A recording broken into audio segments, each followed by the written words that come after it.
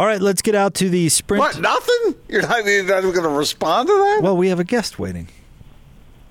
And it's a very important guest at that. Let's get out to the Sprint special guest line. Sprint, they make it safe and easy to get what you need online. Visit sprint.com for online services and local store availability. The radio voice of the Utah Jazz, David Locke. Hi, David.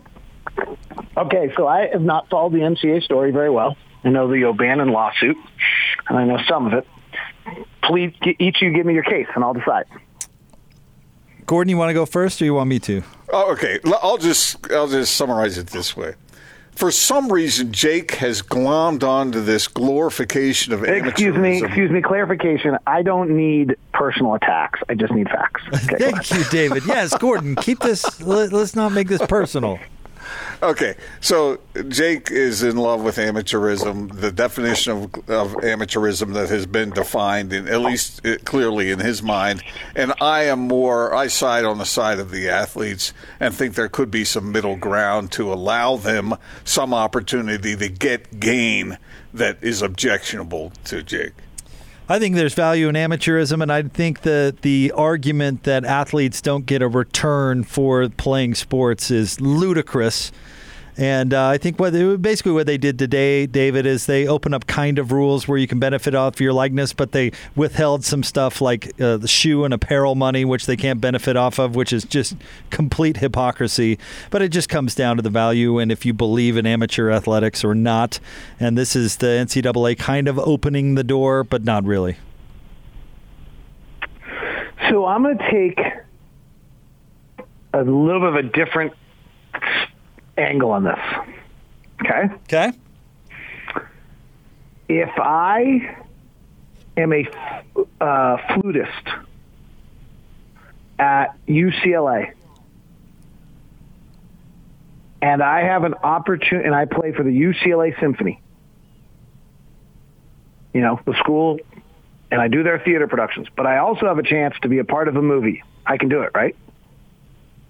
Yeah. If I'm a flutist at UCLA, are there any limits on my hours of practice? I don't know. Doubt it. And if I'm a flutist, can I major in music? You can. Why can't a basketball player do that? Why can't a basketball player use their sporting ability while still participating for the team in a manner to make money?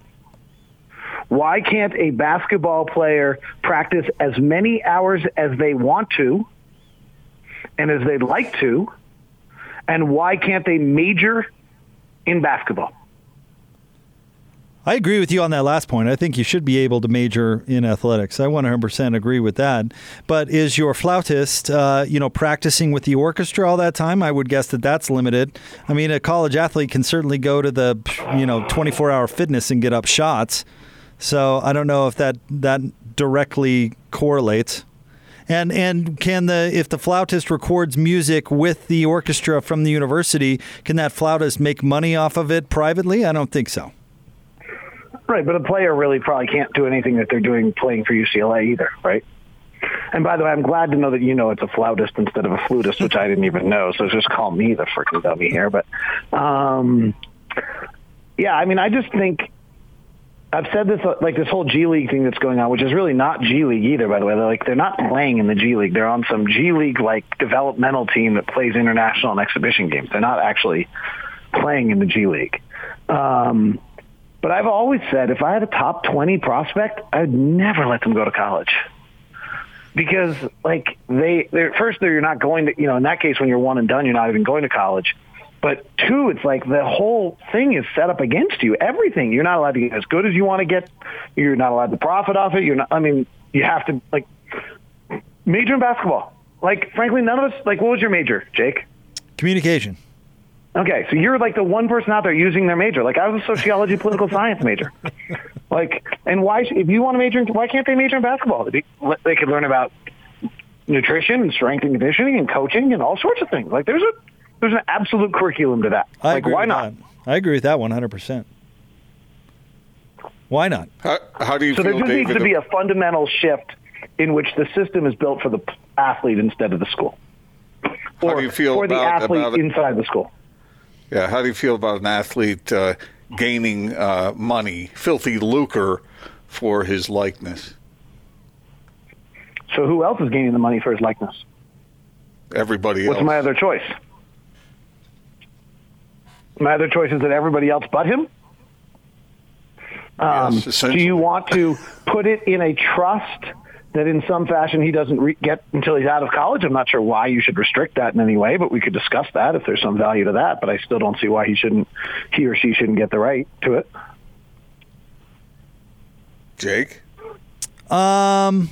Well, where does that value come from? Does it come from their performance on the field, or does it become from their involvement with the university? Because you could make an argument that how worthwhile would that college athlete, what would his likeness and what would his brand be worth if he was playing AAA basketball in Laramie, Wyoming?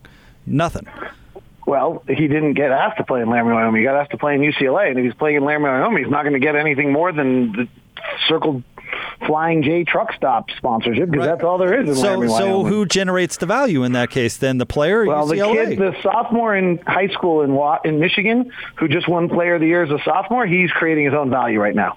And he's one person. We're talking about a whole system. We're going to uproot the whole system for one player or a handful of players that actually are worth more than what they generate? Or are worth more than what they take? Well, I think that, on that idea, then the market speaks. If there really aren't, if you're true that there's not that many players that have that much value, then the market will speak it. Well, and then that player shouldn't go to play college. Then don't go. What about Jake? No one's forcing you to go. You know it's more than a handful.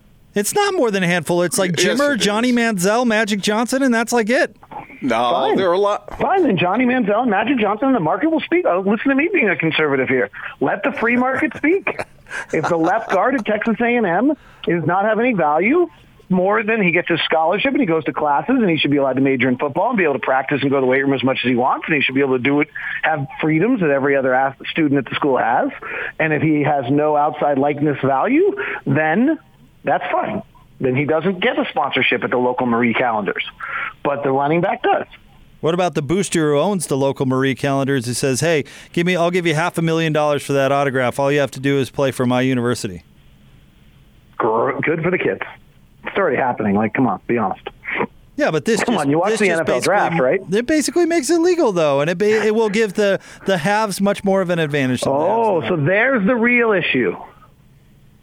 There, you just revealed I was wondering how long it was going to take for you to actually reveal the issue. The issue is that you're not worried about the athletes. You're worried about competitive balance for your schools that aren't in Southern California or aren't in major markets that might not have as much of that. So we're worried about that, but we're not the athlete. Oh, I'm worried about competitive balance of college sports. Sure, why not? What's wrong with that? That's fine, but so that should punish the athlete for that? You see, this is what you and Gordon are on the same page on this, because Gordon used the word blame earlier. The student athlete is not being punished. Not being punished in any way, shape, or form. They get tax-free room and board. They get tax-free education. They get food and facilities. All that stuff matters. Health care. All that stuff costs a ton of money, and they're getting it tax-free. Sure. And they're being denied. So those that are capable of getting more are being denied that because you're worried about competitive balance. A minute ago, you said it was so few players. Why does it matter? Well, I guess I'm valuing more an opportunity for a player that wouldn't follow into that category, I guess. Yeah, I'm valuing that player that can get themselves into a better life situation because they take advantage of a college education and a profile that comes with playing college sports. But a minute ago, you just told me there's only Johnny Manziel and Magic Johnson and very few people that do this. Right. And by the way, I didn't see those people going to small schools anyway. They were all going to the Alabamas and the LSUs and the Texas A&Ms and the SECs and the UCLAs of the world anyway, those marquee athletes. So it's not a competitive balance. We have a competitive balance problem now that the marquee schools get the marquee players now. It's not actually going to change anything. It's going to make it worse. And you just told me it's so very few players that are involved. Why deny those very few players while allowing every other player to get the benefits you're talking about? I didn't say very few players were involved. I said very few players were actually worth it. If we were talking about somebody's market value, then maybe I'd come along with you, but we're not. We're talking about an excuse to bribe a player. So whose market are you trying to protect? Are you trying to protect the boosters from overpaying for young athletes that don't deserve that money? Who are you trying to protect? I'm saying the labor rules in this country are set up as such that we create exceptions to circumvent the rules, and amateurism is one of those exceptions. Just like the NBA draft is one of those exceptions because it's collectively bargained. In normal business function, you couldn't tell somebody where to go work. That's ridiculous. But you make exceptions and you create these rules. And amateurism is one of those rules. And if there's a crack in the dam and you say this is illegal, this is antitrust, you've got to pay these guys, well, then college sports goes away. And I don't want to see that, and call me selfish, but yeah, I'm selfish. I don't want to see college sports go anywhere. I think a lot of people benefit. Jake, there's middle ground here. Come on. College sports is not going away from this. Come on now. But I admire your ability to take the argument to the extreme. It's a good tactic. Well, we're already headed down that road, so we'll see how it goes. I guess. This has been one of my favorite segments that we've ever done. Thank you, David. I appreciate it. All right, so can I share? Actually, Jake, I'm going to get really deep and philosophical here. All right. So I do have another little venture on the side of a podcast network, and I'm trying to manage a staff through COVID-19, and it's not really one who's schooled, and I'm a play-by-play announcer, not a CEO. I don't really know how to do this. And so we had a big call yesterday with a huge amount of staff, and I just was sharing with all of them that my feeling of what's lacking right now, and you guys probably don't have this, which is really fortunate about your job. What's lacking right now is sparks. That through your daily, regular life, when you move through a day, you touch different people at different times, and sometimes it could be at the grocery store, and sometimes it could be at the coffee shop, and sometimes it could be seeing someone you didn't expect to see, and sometimes it's the water cooler at the office, and you get a spark. Somebody says something, somebody sparks a thought, somebody makes you laugh, you make somebody else laugh, and you get a little kinetic energy from that, and that's what I think we're all lacking right now, is that spark that we get in our days that gives us an extra thought or gives us a different point of view or gives us something else that we'd have otherwise. And so I want to thank you because you just gave me my spark for the day. Okay. Hey, glad we can help. That's why we're here. You help us every single week, David. Glad we could help you in return. And by the way, would encourage everybody, the Locked On Podcast Network, check it all out. And David, I know you've worked very, very hard on that, and this is tough times for a lot of business owners and people who run businesses, and our best to you and yours, man. Good for you. Are you trying to imply that you think having 140 sports podcasts in a sports environment with no sports is not the greatest business model you've ever heard of? Is that what you're saying, Jake? No. I'm saying, David, I bet it's a challenge that you and your staff are up for. No, in all honesty, sympathies, because it can't be easy, my man, so I'm glad you're doing it. I would like to I'll share, and then we can move on to if there's anything else you want to talk about. So tribute to our NFL hosts. They did have the draft, but they've been plugging through, and we set an all-time record, had almost 1 million listens last week on the NFL channel. Wow. That's great. That's terrific. Yeah. So a little good news. I'll make a prediction, David. At no other time in your life will you have a season where you go without sports. It will never happen again. Here's a really interesting one I was talking to someone about today. So I'm a believer that I'm very optimistic that we're going to play basketball, and then we'll start in December next year. So that's kind of been my thought. So, but I'm not very optimistic about college football. Like I'm kind of like at about 10% chance of college football getting off. Like I thought USC's little news note yesterday was really, really important, that they've canceled both their summer sessions so that no kids are on campus until at least late August. Like, well, they're supposed to play a football game somewhere in there.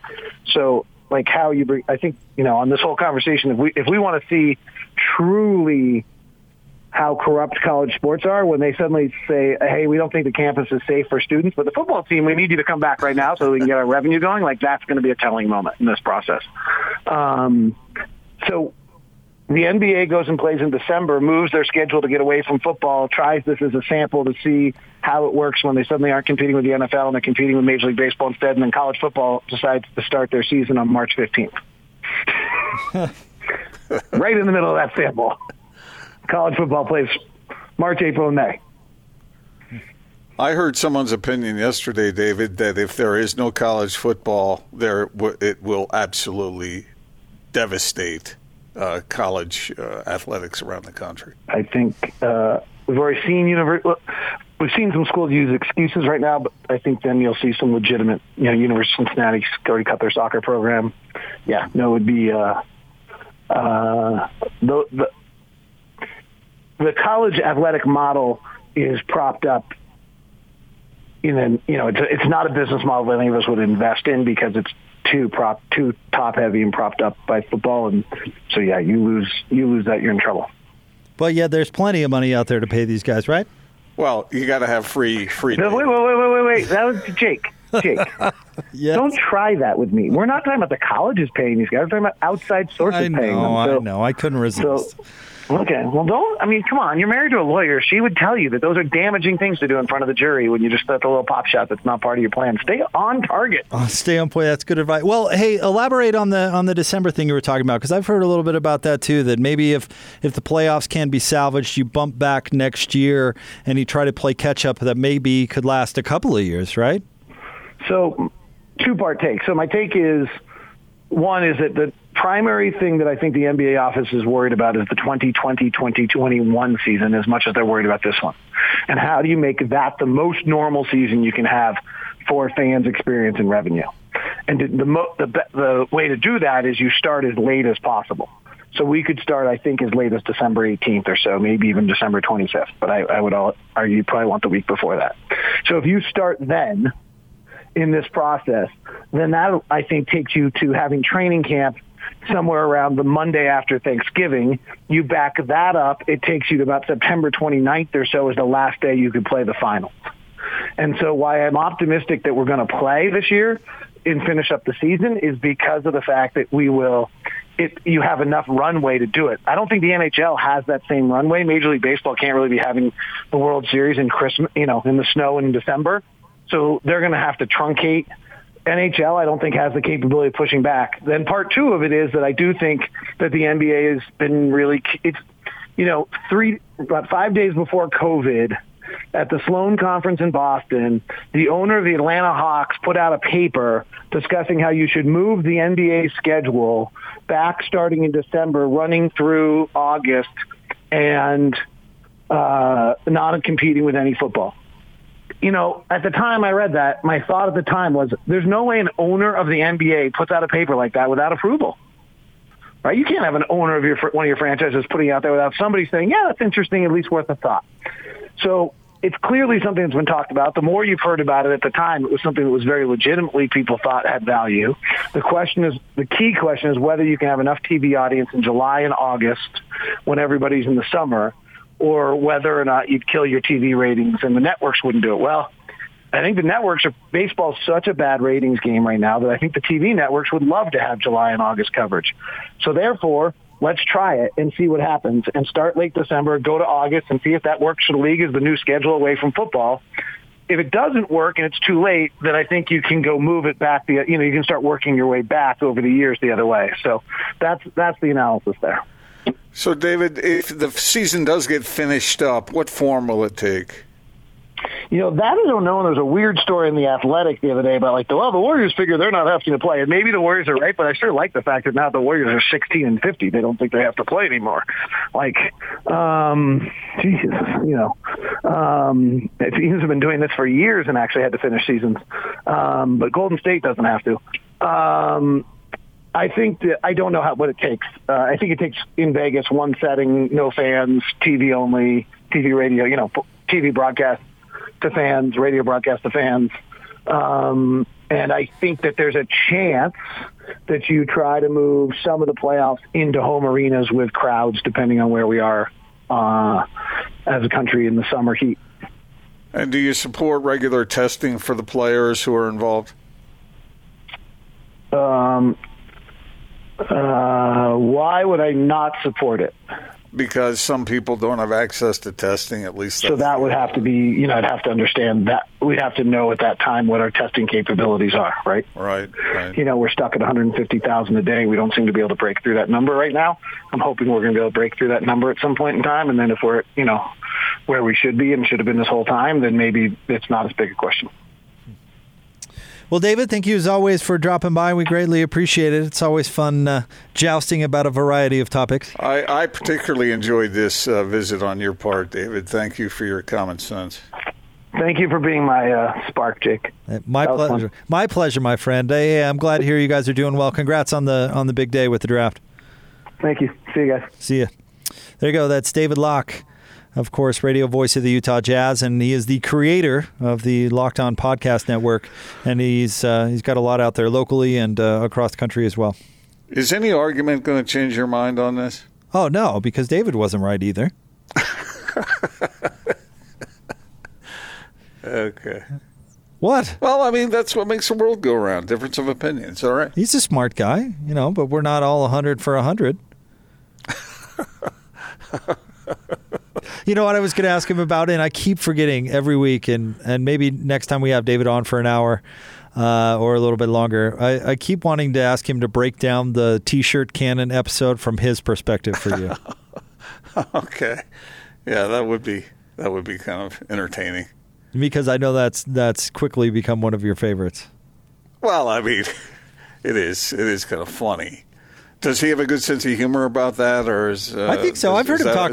I've heard him talk about it before. Yeah, no. I think he talks about how it just goes to break so abruptly because I think he fell off his chair. See, that's what I say. We got to ask him about it. I think it knocked him off his chair. Well, all right. Well, I'm glad he wasn't seriously hurt. Good. Because that's what I thought when I first heard it. You're not wishing injury. I thought, oh my gosh. David. That's what he thought too, strangely enough. I thought, is he okay? Timeout now, 1:57 left. I didn't get to see the replay on that. We'll try to see if we can get it when we come back. Jazz by 9, 1:57 left in the set. Oh my God.